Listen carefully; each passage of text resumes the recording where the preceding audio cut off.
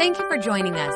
Remember, you can watch our services live and view our archive at StevensCreekChurch.com, the Stevens Creek app, or on our Roku channel. And if our ministries have touched your life, we'd love to hear about it. Send us an email to mystory@StevensCreekChurch.com. We hope today's message encourages and inspires you. Enjoy the message. Good afternoon, Stevens Creek. How you feeling?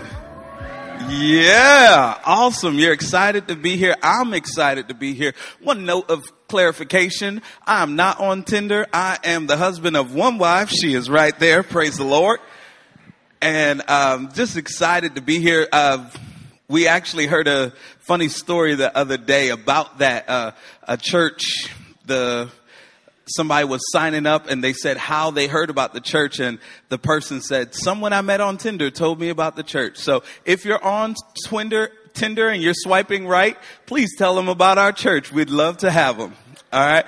So we're continuing this series called The GOAT, the greatest of all time. And last week we talked about how Jesus is intentional, and his ability to be intentional made him the greatest of all time. But I want to talk to you today about how Jesus is present, and that makes him the greatest of all time. So if you have your Bibles, turn with me to Luke chapter 8, verse 22. And if you know where I could get a green jacket, please see me after service. Luke chapter 8, verse 22. One day Jesus said to his disciples, "Let's cross to the other side of the lake." So they got into a boat and started out. As they sailed across, Jesus settled down for a nap. But soon a fierce storm came down on the lake. The boat was filling with water and they were in real danger. The disciples went and woke him up shouting, "Master, Master, we are going to drown." He got up and rebuked the wind and the raging waves. Suddenly, the storm stopped and all was calm. Then he asked them, "Where is your faith?" The disciples were terrified and amazed. "Who is this man?" they asked each other. Let's pray. God, thank you so much for this day. Thank you for your grace, your mercy, and your love. I pray that you would just give us ears to hear and speak to us today. In Jesus' name, amen. Amen. So I am newer to Augusta, and one of the unique parts about being newer here is that people assume that you know nothing about golf if you haven't lived here before. And so I'm new here, and I met a guy, and he was telling me all about Augusta National, all about the Masters. He's a ticket broker, and he was saying how the city got so excited, and there was a sense of buzz and electric environment in the city. Everyone was getting ready and excited. They were preparing themselves. Terrible drivers got to be worse drivers, and it's just such an incredible sense in the city. He began to tell me a little bit more about Augusta National. He told me about how that so many great golfers had played there. He told me about the founder, Bobby Jones, and he told me about Jack Nicklaus, who won 6 times at the Masters. And he told me about a few others, but there was something unique about when he told me about Tiger Woods. He said something pretty incredible, I think. He said, "And I just love that Tiger is playing and Tiger's playing well, because when the greats come and play, the ticket prices go up."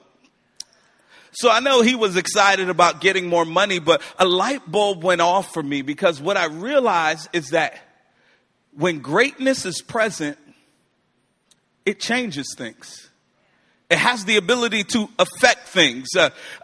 One place that I see it practically is in basketball. In the NBA, there's a guy named LeBron James. And last year he played for this team called the Cleveland Cavaliers. And they won 50 games and went to the NBA Finals. And this year they have only won 19 games, and they're probably at Augusta National right now. And so what we find is that when greatness shows up, it affects things. it changes things. And remember, last week we talked about how greatness really isn't about the accolades, but it's how what you do affects others. And in fact, labeling something as great really is in the eye of the evaluator. And today I want to present to you who I believe to be the greatest of all time. And his name is Jesus. Scripture talks about him from Genesis to Revelation, and it just reminds us that he is the greatest. He's the name above every name. He is the great one. He is the bright and morning star. He is the one we can depend on. And he is the one who is present in our lives. I'm talking about the greatest. He's the greatest. And in this story, we see this great one invading the lives of his disciples. We see how he affects their lives. And there are 4 things about Jesus being present that I feel like makes him the greatest. And the first is that he is present with a plan. When you don't know what to do, God knows what to do. When you're not sure which way to go, he has instructions and plans laid out. He is the one who's in the scripture that says, let's get in the boat.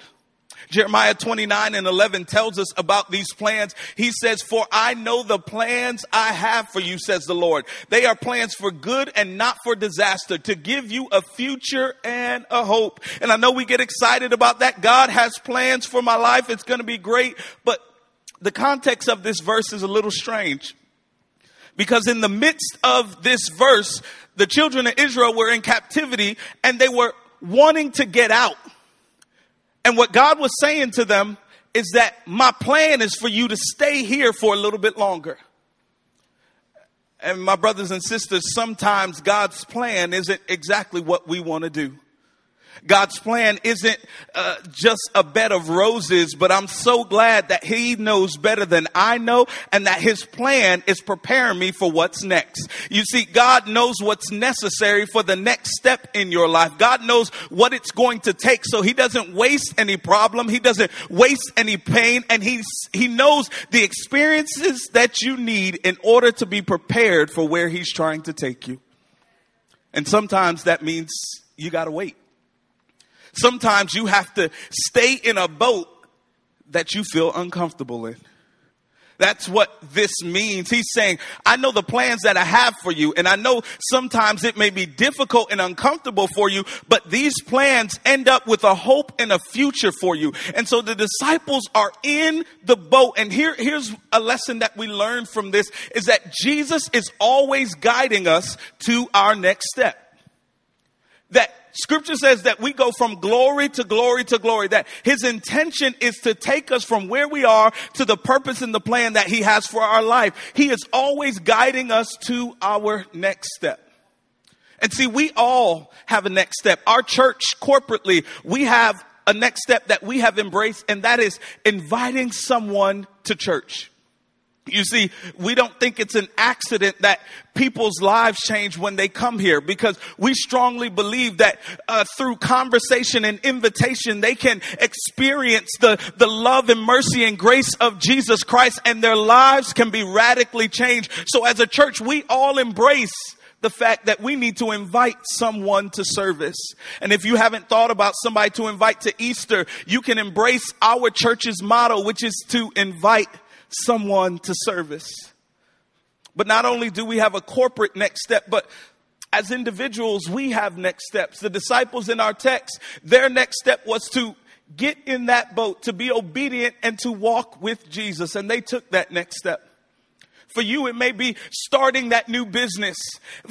For another of you, it may be scaling back and spending some more time with your family. For all of us, it is taking that next step towards destiny. But here's what I know. Jesus wants us to take that next step. He is guiding us. He is prompting us. He is pushing us to take the next step, to not be stagnant, to not stay stuck, but to take the next step in the journey that he has for us.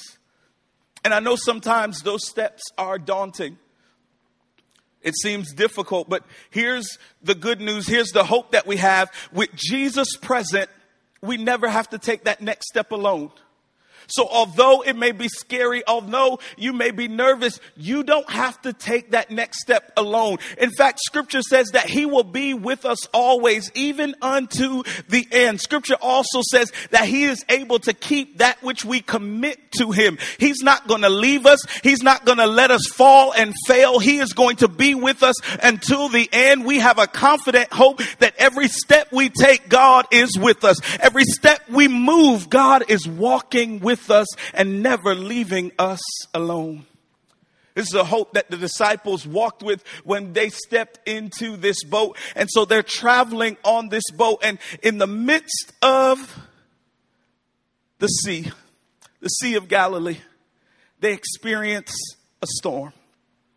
And I don't know what you're dealing with in your life, but sometimes we get to places in the middle of what's going on, a storm hits. And in the midst of that storm, they begin to panic. And here's your next fill in the blank, is that he is present with us when we panic. And so I begin to ask questions of the text because it didn't really make sense to me, because these are fishermen. Most of Jesus' disciples were fishermen. All but one were from Galilee. So they were aware of the area. They knew what was going on. So why in the world were they so panicky? Why were they so nervous? And I began to do a little research on the kinds of storms. And you see, if fishermen who are used to being on the water are nervous, that's really a time for people unexperienced on boats like me to get really, really nervous. Let me put it in the context that you could understand. If you are in the middle of your flight and your pilot gets on the intercom and says, y'all, I am really nervous. I'm really nervous. That's the time to get your life right with God and make the phone calls that you need to make to whoever you want to tell that you love. But these fishermen were panicking. And the reason is, it wasn't the kind of storm that we imagine. So normally storms, you think cloudy days, rain, thunder, lightning. Those are things you can anticipate because they have signs that they're coming. You see a cloud, you see the dark skies, you know that it's coming. They could have pulled into a port and avoided it. But the kind of storm that was happening in this particular season was what was called a windstorm. And these are unexpected storms. They happen suddenly. They just come. And here's the thing about windstorms is that in the midst of the winds going crazy, the sun is still shining. So from a distance, it looks like everything is okay. And some of you in here today are going through windstorm experiences. From the outside, everybody looks and says, man, they have the best life. They have the best house, the best marriage, the best children, the best job. But internally, you are fighting private battles. You see, from the outside, the sun is still shining, but you're in the middle of a battle and you're panicking because you don't know what to do. But the good news is that before you got there, God already knew what was going to happen. Look at what he says in Isaiah 46, verse 9 and 10. He says, I am God and there is none like me. Only I can tell you the future before it even happens. Here is the good news for us, y'all, is that unexpected storms in life are not surprises for God. They may have been a surprise for you. It may have been unexpected for you. But guess what? God knew this day was coming and he was prepared for it. He's not afraid of it. He's not worried about it, and he was ready for it when it arrived. They're not surprises for God. In fact, they are tools for you to see God in a way that you have never seen him before. How can you know him as a healer if you've never been sick? How can you know him as a provider if you've never been in need? How can you know him as a way maker if you didn't need a way to be made on your behalf? Here's what we know, that unexpected storms are opportunities to see God in close proximity. Unexpected storms, the challenges that come in our lives are opportunities for us to see God in close proximity. Look at what it says in Psalms 145 and 18. It says, the Lord is close to all who call on him. Yes, to all who call on him in truth. This is a reality that the disciples realize, is that in the midst of their storm, in the middle of their battle, in the middle of this crazy thing, in this real danger, they realized how close Jesus was. And for us, in the moments of anxiety and difficulty, we have the opportunity to see how close God really is to us. To see that he is a friend to the friendless, a father to the fatherless. He is exactly what we need, and he is close in proximity. He is near. And what's really cool about this is that in their panic state, they didn't have these eloquent words. You know, sometimes when you got to speak and you're praying, sometimes you say all these nice, eloquent words. But when you're really desperate and you're in need of God, sometimes all the words you can say is, help, Jesus. Lord, I need your help. I'm going through a season. I'm going through a battle. I'm going through a trial, and I need your help. And in those seasons, his promise is to be close to us. His promise is that he will be there in the times of trouble. That's good news for us. That is good news. And here's a principle that while reading this text, that I have come to adopt in my life. You see, Jesus was napping. He was relaxed and comfortable. And what I've decided is I refuse to worry about what does not worry God. I refuse to be up pacing the floors about things that God is not pacing the floor about. I refuse to be worried about what does not worry God. Because he has everything in the palm of his hand, and he is in control. And because of that, we can have hope. We have joy because we know that he is present and he is close and he is in control. But not only is he present and close, but here's the third thing that I want to show you is that he is present to handle our problems. It's not that Jesus is close, but he has the ability to do something about what we're dealing with.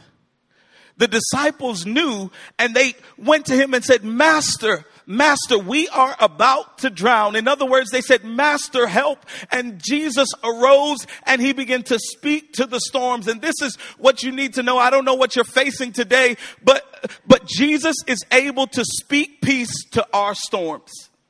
That's the truth of the matter. I don't know what you're dealing with. I don't know what you're wrestling with, but I know that Jesus is able to speak peace to your storm. He can speak peace to your marriage, speak peace on your job. In fact, while you're here lifting up his name, God is speaking peace to the things that you are worried about. He is in control, and he has the ability to speak peace to every situation in our lives. Not only does he have the ability, but he desires to do this. In Matthew 11 and 28, he says, come to me, all you who are weary and burdened, and I will give you rest. He wants to take care of these things. He wants to handle these things, but we've got to be willing to give those things to God. We can't hold on to those problems and expect God to handle them. We have to follow the example of the disciples, which was to surrender what they could not handle into the hands of the person who could take care of it. They went to Jesus and gave them the thing that they could not handle. The boat was going under, and he began to speak to those storms, and God wants to do the same thing in our life. But here's what we need to do. Jesus is able to handle what we're willing to surrender to him. We've got to give that over to God. I told this story in the first two services. My son is very, very active. Very active. And he wakes me up to play basketball in the morning, and he really enjoys basketball. But I raised a hoop to a higher height. and he was having trouble making the basket. And so he really wanted to make it. And when I helped him make it, he would throw a fit and get upset with me and stomp his feet and cry a little bit. And what I tried to explain to him is that you can't do this on your own. I'm trying to help you. But, he's 2. He doesn't understand that. But sometimes we have a 2-year-old mentality with God. God, I want you to fix this storm. I want you to fix this issue. I want you to handle this problem, but I want you to do it by letting me do it. I'm not ready to give this over to you. I'm not ready to surrender this. And I want to challenge you today. Trust God with what you cannot handle. Surrender that to him and watch him speak peace over the places in your life that you have turmoil, over the places in your life where you are struggling. Watch him speak peace over the private battles and the things that people have not seen in your life. He wants you to be whole. In fact, they call him in scripture the Prince of Peace. They say where his presence is, there is freedom. And he wants you to experience that, but we have to be willing to surrender that to him. And the disciples set a good example. They surrender that to him. He speaks peace over the storm, and suddenly there is a calm. And I'm believing for a suddenly calm in your life. But then after that, Jesus turns his direction back to the disciples. Because after he handles their problem, he's ready to do something different in their life. Here's the 4th thing, is that he is present to propel our faith. That word propel means to drive, to push, or to cause to move in a particular direction, typically forward. I told you earlier that Jesus is trying to guide us to take our next step, but he's also trying to propel and push our faith forward. God never intended for your faith to be stagnant. He never intended for you to be the same person 10 years later, to believe at the same level 10 years later that you believe now. He's trying to push your faith forward. Look at the question that he asked them in Luke 8. He asked them, where is your faith? The reason why he asked them this is because this was not the first time that they'd seen God do something incredible.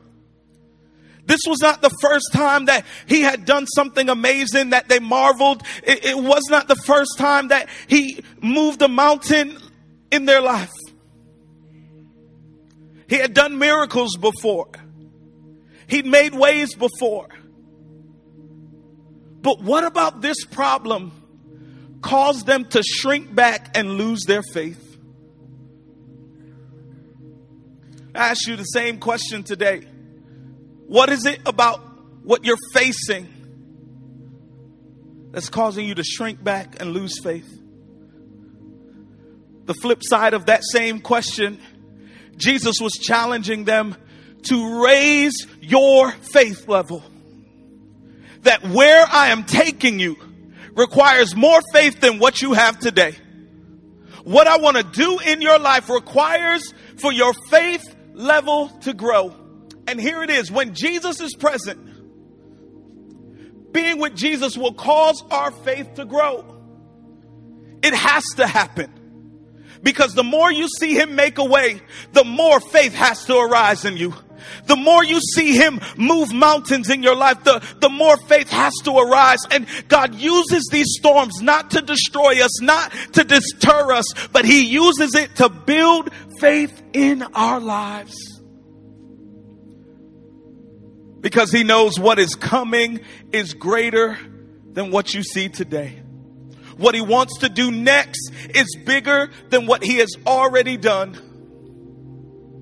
This is what he says in John chapter 5 and verse 20.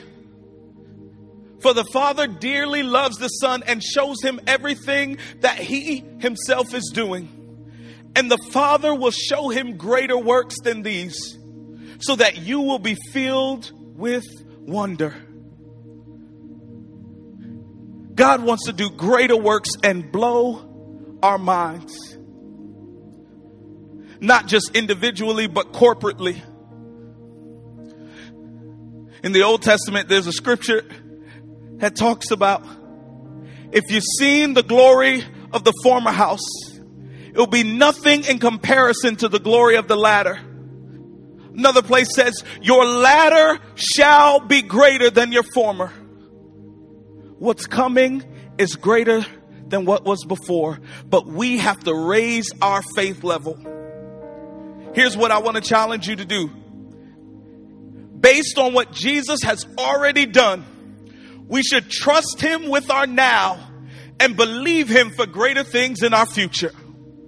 Knowing that God has greater plans, that he has bigger things that he wants to do. And sometimes, y'all, we dream too small.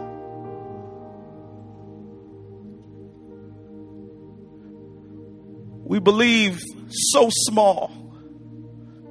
And God wants to do greater things that will result in wonder. God wants to do greater things in your life. He wants to do greater things in the life of this city, in the life of this church, in the life of this world. God wants to blow our minds in wonder so that the glory of the Lord will be filled in all the earth, and that all will say that Jesus is Lord, that he is the greatest of them all, that none compares to him.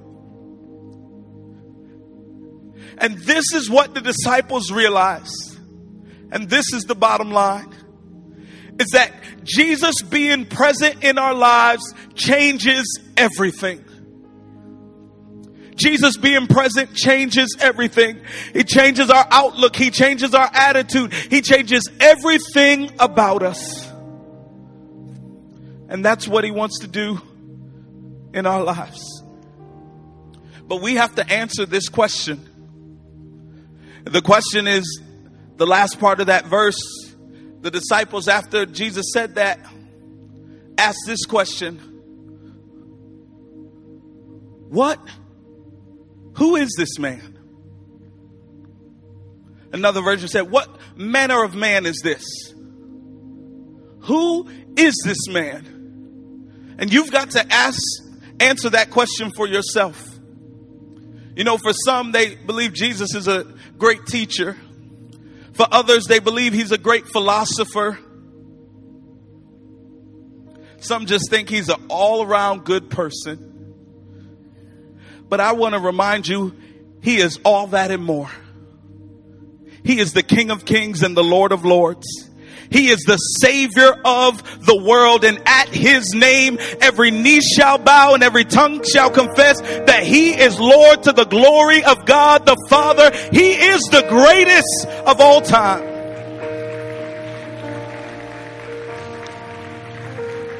He's the greatest. Well, we've got to decide, who is he to me? Maybe you've never been challenged in that way before. Maybe you've come to church all your life and you've never made a decision, or maybe this is your first time. I want to tell you that you can decide today for Jesus to be Lord in your life. It's not some hula hoop you have to jump through. All you have to do is just say yes to him. You don't have to be perfect. He already loves you and knows what's going on in your life. We just have to say yes. And if that's you, I want to challenge you to open that worship guide and look at that connect card. And in there's a box that says, I've chosen Jesus. Would you mark that so that we can follow up with you and help you take your next step on this journey? And maybe some of you are in the middle of a storm that you need God to handle. And I want to remind you that he is present. He is able and willing to handle what you're going through. Let's pray. God, thank you for this day. Thank you for your word that has been shared and declared. God, we are so grateful that you are always present with a plan. That when we don't know what to do, that you know exactly what to do. That you are helping us take our next step in you. And God, I'm just so grateful that in the midst of the journey, when we find ourselves panicking, that you are present, God. That you are aware of what's going on. And you will never leave us nor forsake us. But God, not only are you present when we panic, God, but you are there to handle the problems in our lives. And God, for every person that is dealing with problems, who are facing private battles, I speak in the name of the Lord Jesus, wholeness and freedom. I pray in the name of the Lord Jesus that they would find victory, God. Lord, your word declares who the Son sets free is free indeed. And I pray for freedom, that God, as we are here, you are moving in our lives. You are moving in our homes, moving on our jobs, moving in places that we cannot see to work things for our good. But God, I pray that faith will arise in us, God, that we would believe you for greater, that we won't ask for tens or hundreds, but we would ask for thousands and believe you for all that you would do, God. Let our faith arise. Let it grow, because you will do exceedingly abundantly above all. And we thank you and bless you for it in Jesus' name. And every believer shout amen. Amen. Thanks for listening. If you would like to help support the ministries of Stevens Creek Church, please go to StevensCreekChurch.com and click the Give button. See you next time.